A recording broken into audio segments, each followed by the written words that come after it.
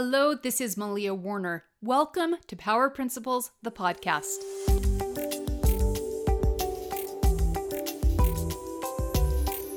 I want to wish everyone good luck getting back to school. It has been interesting this summer finding quiet times to record with my crew of 5 coming and going. But it has been so great to have them here, and I'm really going to miss my daytime company. Although not for the first week, right? Moms, are we all ready for that first few days of quiet when we can actually run the remote control and choose what we want to watch? And maybe you'll finally have some peace and quiet that you can listen to your favorite podcasts. So if you've missed Power Principles for the summer series, never fear. All of the episodes are available on the website, maliawarner.com/podcasts, and also on your favorite podcast app. Today is episode 31, Lies of the Magpie, chapter 9. Lies of the Magpie, chapter 9. The memory of Kate and Danny as toddlers makes me smile. I tried to remember some of the funny things they said and did to take my mind off these cursed contractions while I drive. I think of our family when it was just the 4 of us. 2 parents, 2 children. What a lovely balance. At age 3, Danny discovered the "why did the chicken cross the road" joke and began making up his own versions, which never made sense, but the way his face lit up when he told them made me laugh anyway. Mom, he'd say to get my attention. Why is an elephant too big to walk in the street? Why, Danny? I'd ask. 'Cause a car will hit him. At first, when Kate began to pray, she whispered her prayers so quietly we could barely hear her. But when she turned 3, her confidence showed up and she began praying as loudly as possible. Amen, Kate, we'd say, wondering when and how such a quiet girl had developed a belting voice. Thinking about her prayers reminds me of how she sings in church. A few weeks ago, the primary children sang for Mother's Day. One child was obviously singing louder and a little bit ahead of everyone else. The congregation was smiling and laughing quietly, including me. All of my life I have listened to the primary children sing for Mother's Day in church, and it's always guaranteed to bring a smile. Then, all of a sudden, I became aware that the child everyone was smiling about was mine. The realization hit me potently. I was a mother. I had a child singing in the church Mother's Day program. The memory rekindles the emotions, and I began laughing and crying at the same time. Truthfully, I've been laughing or crying since Phoenix. This contraction rips me down the middle, followed by another and another in quick succession. These contractions are not going away. They're getting stronger, lasting longer, and coming closer together. What if this is the real thing? What if the contractions don't go away? What if this baby is coming today? If I call Aaron right now, he could probably make it to the Tucson hospital in time. Do I call Aaron or keep driving and see if these contractions stop? How can I decide what to do? It's impossible for me to tell if these contractions are the real thing or not. I don't think I can endure this pain much longer. I really shouldn't be driving. I wish someone were here with me. I desperately want to call for help. There is only one person who can talk me off this ledge. Toughen up, girlfriend, Laia tells me without apology. This happens to you every pregnancy. These contractions feel real. They will rage for a few hours, but they will go away. You have to be stronger than your body. What if this baby is coming now? Aaron would never forgive me. You can cave in. Call Aaron. Miss the conference. Laia speaks with a do what you want, it doesn't bother me tone. But I know you, and you'll regret it. If this is your last chance to achieve a perfect pregnancy and delivery, and you mess it up, you'll spend the rest of your regretful life wondering what if and wishing for a do-over. Laia always says exactly what I need to hear. I have to be brave and stop second-guessing myself. I've been through this before. If I'm being completely honest, the reason I signed up for this music conference wasn't about becoming a better piano teacher. The truth is that I knew if I was going to make it through the raging contractions my body likes to throw at me the last few weeks of pregnancy, I would need something big to distract me from the false labor and keep me from wimping out and going to the hospital. I would never admit this to Aaron, but this is why, 6 months ago, when I opened my mailbox and found an invitation to attend the music teachers conference from June 4th through the 6th, I counted weeks on the calendar and sent in my registration. This conference would be the perfectly timed distraction, in a location far away from a shadowing, fretful husband, away from telephoning mothers, and far away from the remotest option of an injection of Pitocin followed by a lovely epidural. Another contraction threatens to snap my spine in half. Ah! Ouch! Oh, that definitely did something. I feel my insides shift and drop. I want an epidural, I shout. Get a grip, Laia commands. You don't want to be one of those women who weasels her way out of the last tough weeks of pregnancy by going to the hospital and begging for Pitocin. These contractions are not real. These contractions are not real. I chant and bounce up and down in the driver's seat. The baby is not coming now. These contractions will go away. There is one last thing Laia needs to say to seal the deal and keep me from giving up. She has reminded me about it hundreds of times over the past 2 years, but I need to hear it from her one more time. She doesn't disappoint. Malia, she says, hang in there. You do not want a repeat of what happened with Tanner. Laia goes on to give me a perfect play-by-play from that April day 2 years ago. I shudder as the memories unfold. I do not want a repeat of what happened with Tanner. For Kate's birth, we had driven 30 minutes to a hospital in Glendale, Arizona, because our nearest hospital only offered geriatric services.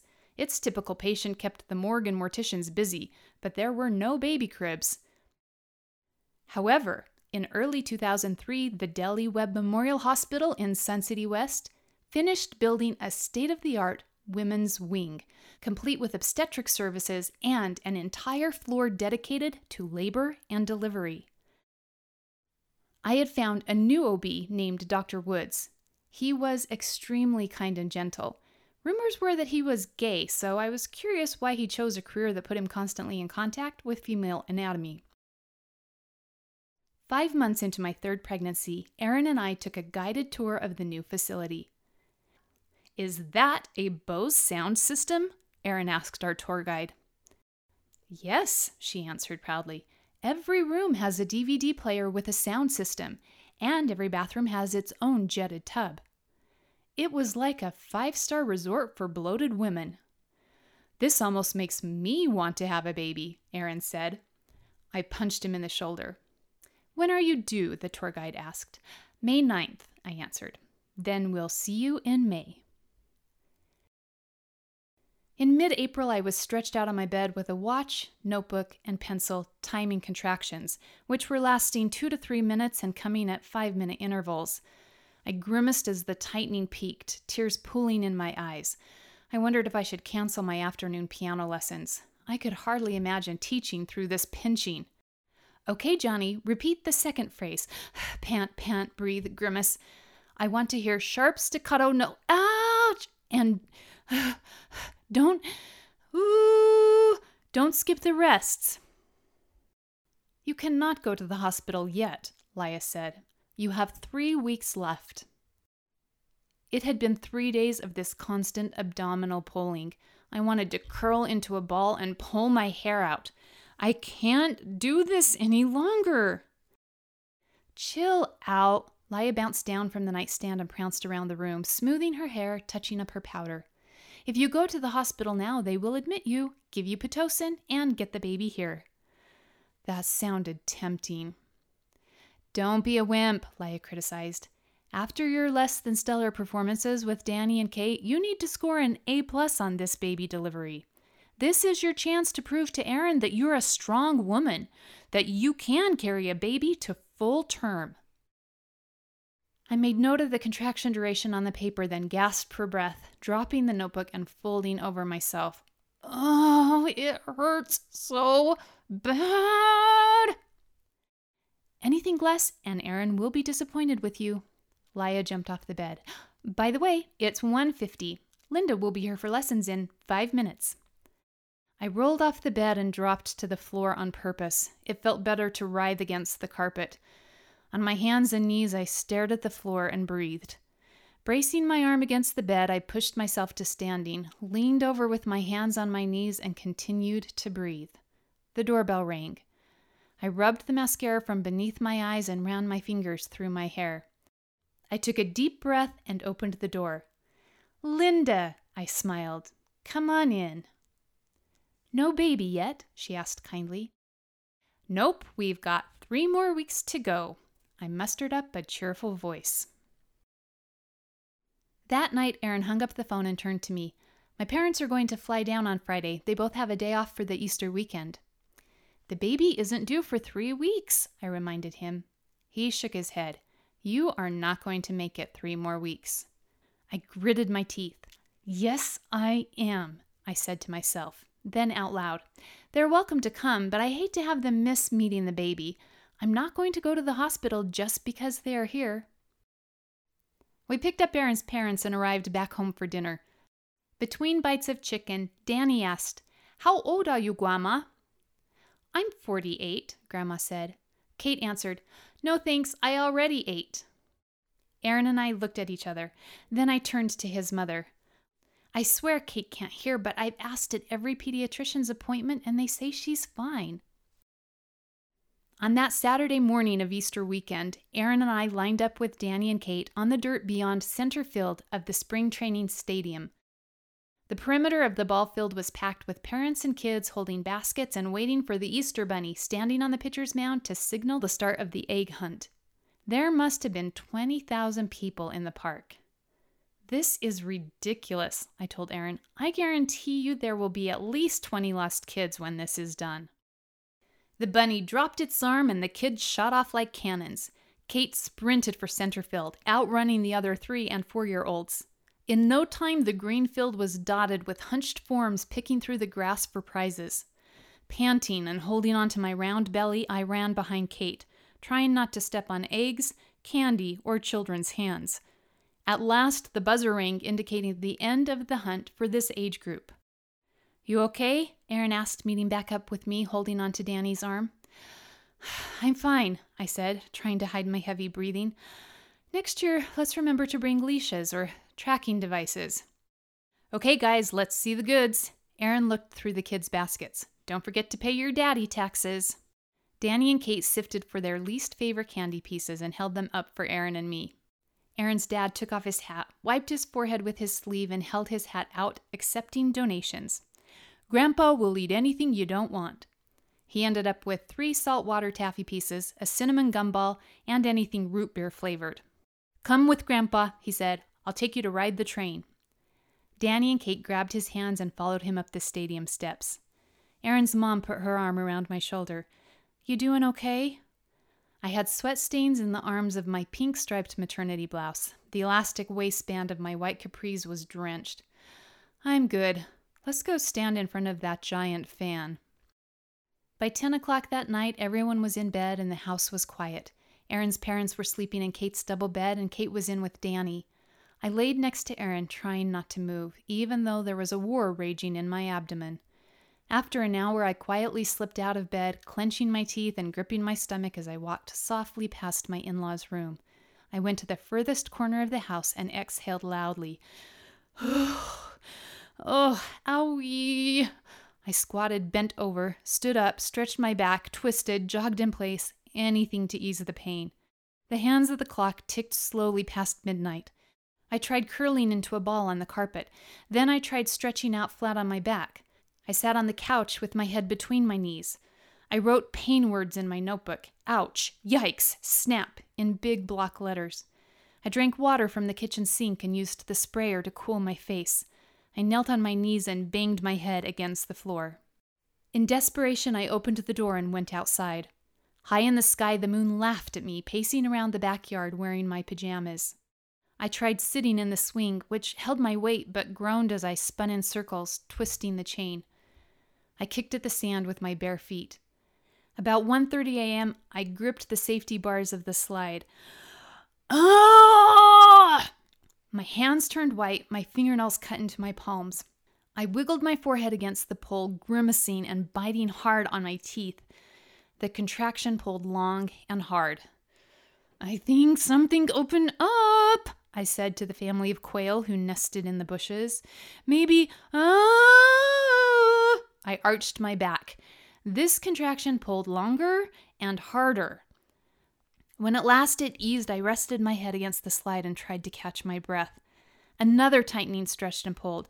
That one really hurts. The contraction pulled so tight it squeezed tears out of my eyes. Okay, I'll go, I shouted at the cloud passing in front of the moon. I guess Aaron's parents will get to meet this baby after all. The hospital clock showed 2:25 a.m. when Dolores greeted us at triage. Aaron had thrown on jean shorts, a shirt, and sandals. His hairstyle was 4-hour bedhead. His eyes still wanted to be closed in sleep. "Has your water broken?" Dolores asked. I shook my head. "Let's get you onto a bed so we can monitor your contractions." Dolores fastened the straps around my midsection, turned on the machine, and left us alone.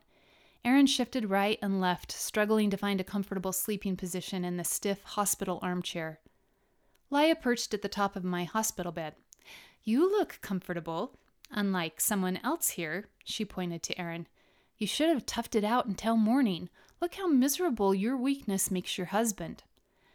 While I stretched out on my back, propped up by pillows and covered with a blanket, Aaron tucked his feet under him and tried to sleep with one arm propped under his head on the back of the chair. I watched the lines on the monitor peak during contractions, then level off in between. A machine printed a graph of the contractions onto paper. When an hour passed, and I obviously hadn't had the baby yet, I was filled with regret. I could have let Aaron sleep longer. I chastised myself for not getting the timing right. I regretted waking Aaron and coming too soon. After 90 minutes, Dolores came back in the room, lifted the paper, and examined the graph. Aaron sat up and stretched his kinked shoulders. Dolores checked the straps on my belly. "You are definitely in labor. Let's check your dilation." She opened a box of gloves. "Are you allergic to latex?" I shook my head. "You're measuring 5 centimeters. We'll let you labor some more before calling the doctor. Do you want to stay in bed or walk around?" "Walk around," Aaron and I said together. Dolores unhooked the monitors. Aaron helped guide my feet into slippers and helped me off the bed. "So, what do you want to talk about?" he asked on our 15th lap around the nurse's station. We could see that I was the only patient. Every other room was open and empty.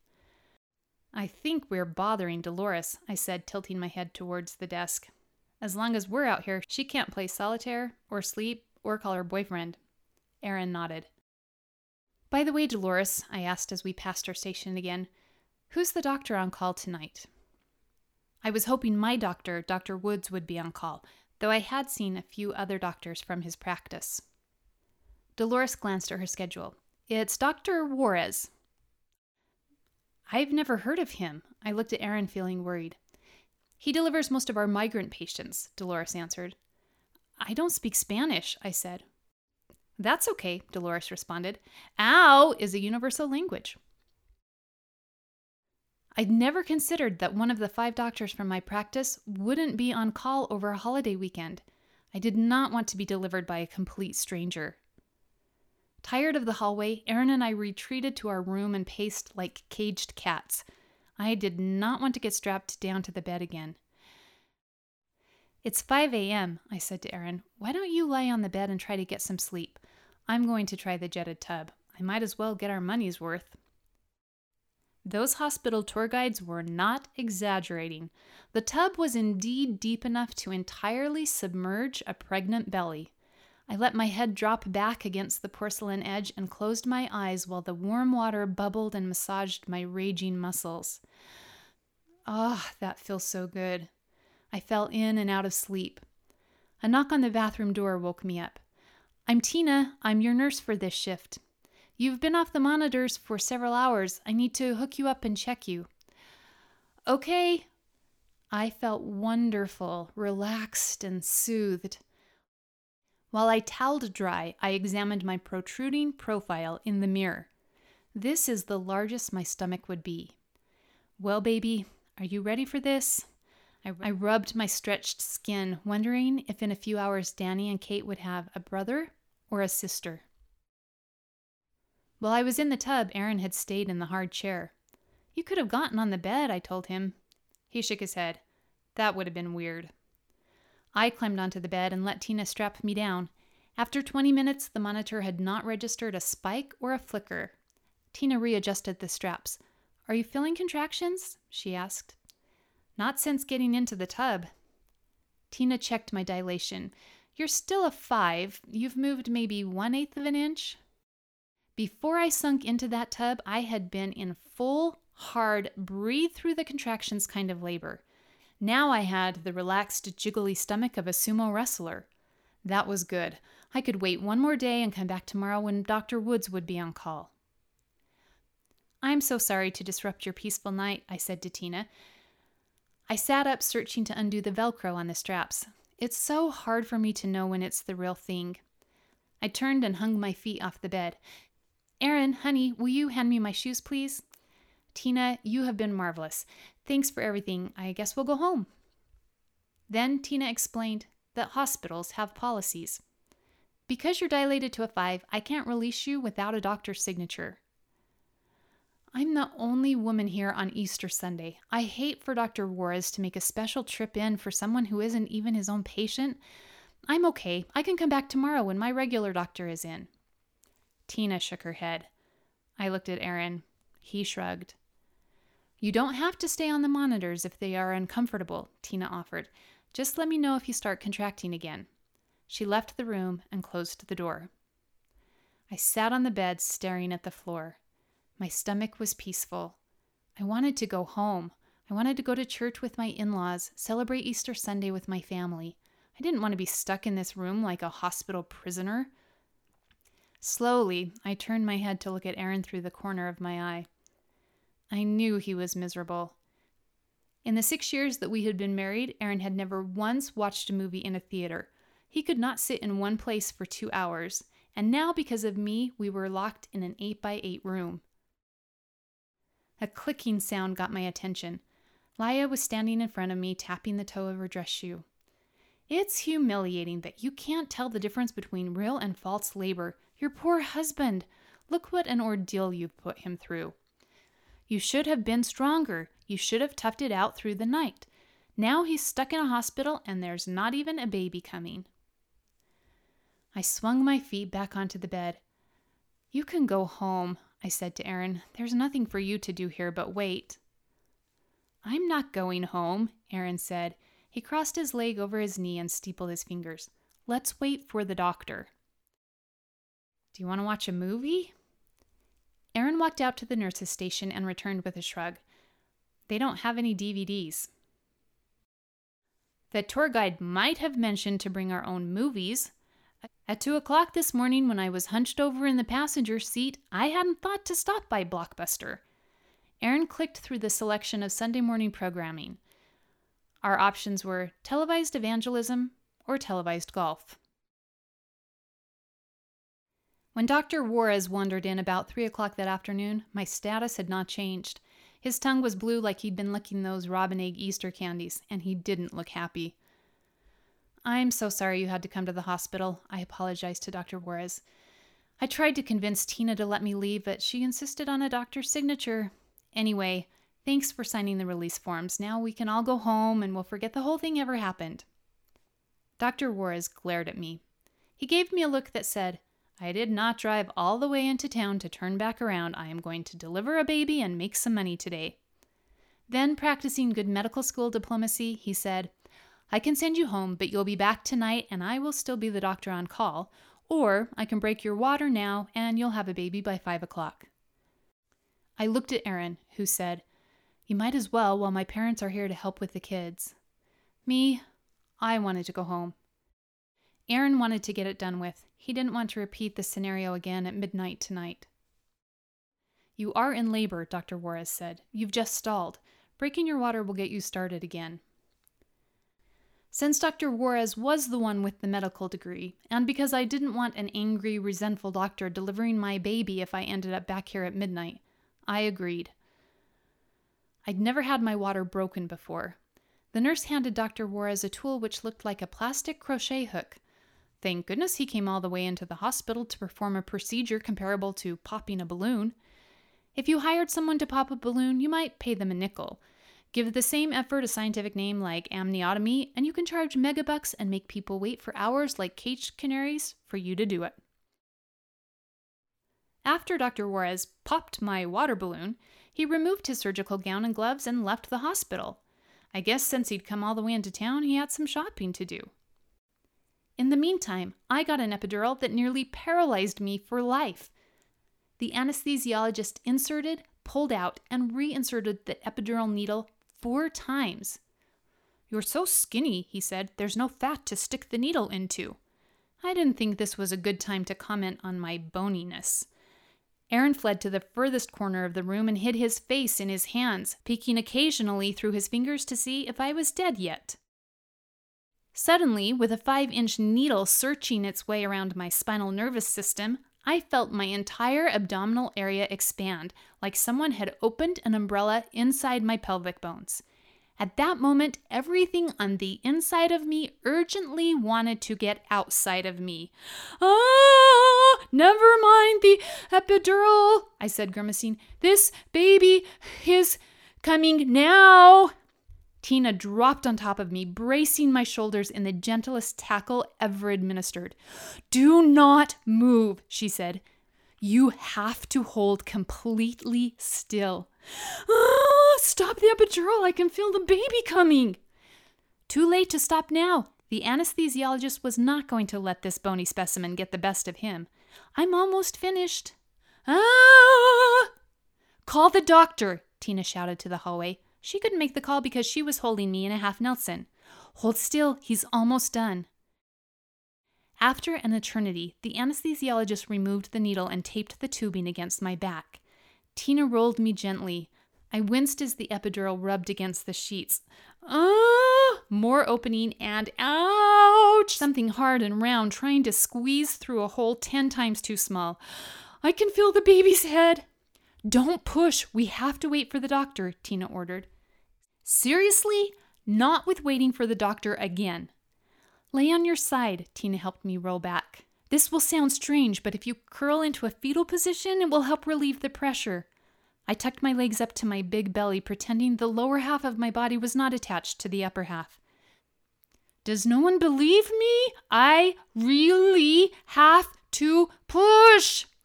Everyone in the room, except the anesthesiologist, who'd disappeared faster than a Cub Scout who'd broken the cookie jar, screamed in chorus, "Don't push!" This included Aaron. Whose side was he on, anyway? Telling a woman who has the burning need not to push is like exploding Hoover Dam and telling the water to stay put. "Lay on your side," Tina rubbed my back. "Be strong. Keep your legs together." She should have told me that 9 months ago. "We don't need the doctor," I pleaded. "I trust you, Tina. You deliver this baby." I was thrashing around on the sheets. No, they don't like us to do that." She patted my head gently. "You can hold on. He's on his way." Tina put her hand over my ear and screamed, "Did anyone get through to the doctor?" Was anybody even out in that hall? Finally, a desk clerk or maybe a janitor poked his head in the door. "He says he's checking out at Walmart and will be here in 10 minutes. Walmart? No one ever checks out of Walmart in 10 minutes. "Aaron, honey," I looked up grimacing. I needed to push more than I had ever needed to do anything in my entire life. "One push and this baby is here. You catch it. I trust you." Aaron backed towards the corner again, waving his hands in front as he retreated.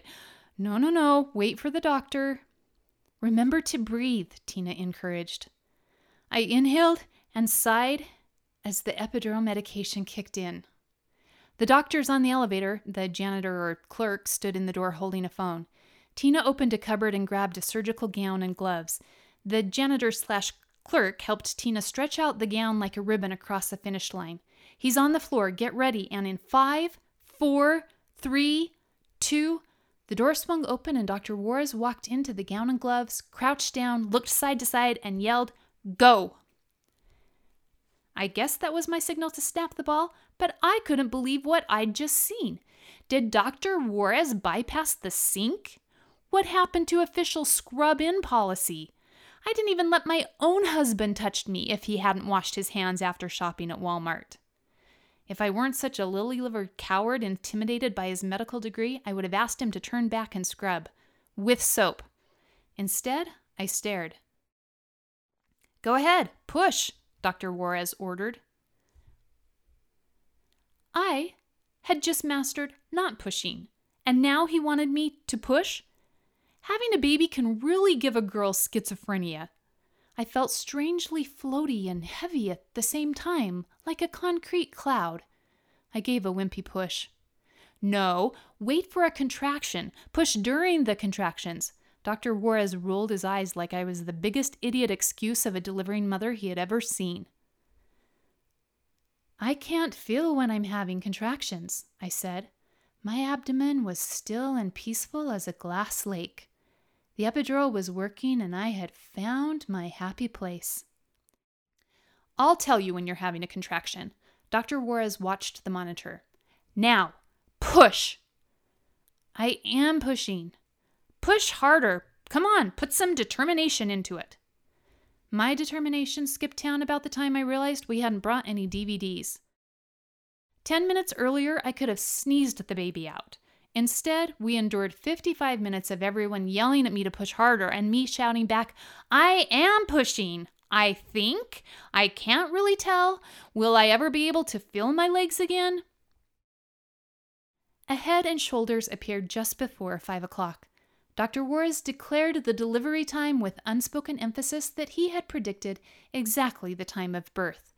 He was also gloating in the fact that he had broken his own record for longest episiotomy. He stood up from stitching, and I imagined that I looked like a kindergarten class's first patchwork quilt project. At this point, when one would expect a hearty "congratulations," Dr. Juarez said, "The nurse will give you the information for direct deposit to my bank account. Holidays are double time." Then he looked in the mirror, wiped blue powder off his mouth, and disappeared into the hall. The epidural had been stronger than Schwarzenegger on steroids. My legs were cinder blocks. Aaron helped to hold the baby on my chest. "Hello there, little man." I traced the shape of his nose and cheeks while he blinked his eyes. "Welcome to this big, wide world. I'm so happy you made it here." On Monday morning, the noise of hustle and bustle in the hallway woke me up.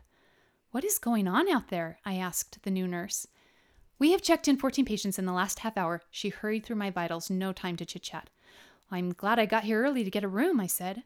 "We're running out of rooms." She scribbled on my chart and called as she left the room. "We might have to move you to a surgical floor." Laya stood at the foot of the bed admiring her manicure. "Aaron wishes you were stronger, like those women. They all toughed out their Easter weekend." Laya flipped my chart over and wrote my delivery evaluation on the back. She docked points for delivering 3 weeks early, for not knowing real from false labor, for getting Aaron out of bed in the night, for making him waste a beautiful Easter Sunday cooped up in a hospital room. She also docked points because I consented to get an epidural, for having to have such a long episiotomy, and for getting delivered by a strange doctor. She turned the clipboard around so I could see my grade. Written in red ink, a large C+ sat in the middle of the paper. This is Malia Warner. Thank you for listening to Lies of the Magpie. Have a great week. Stay well, my friends.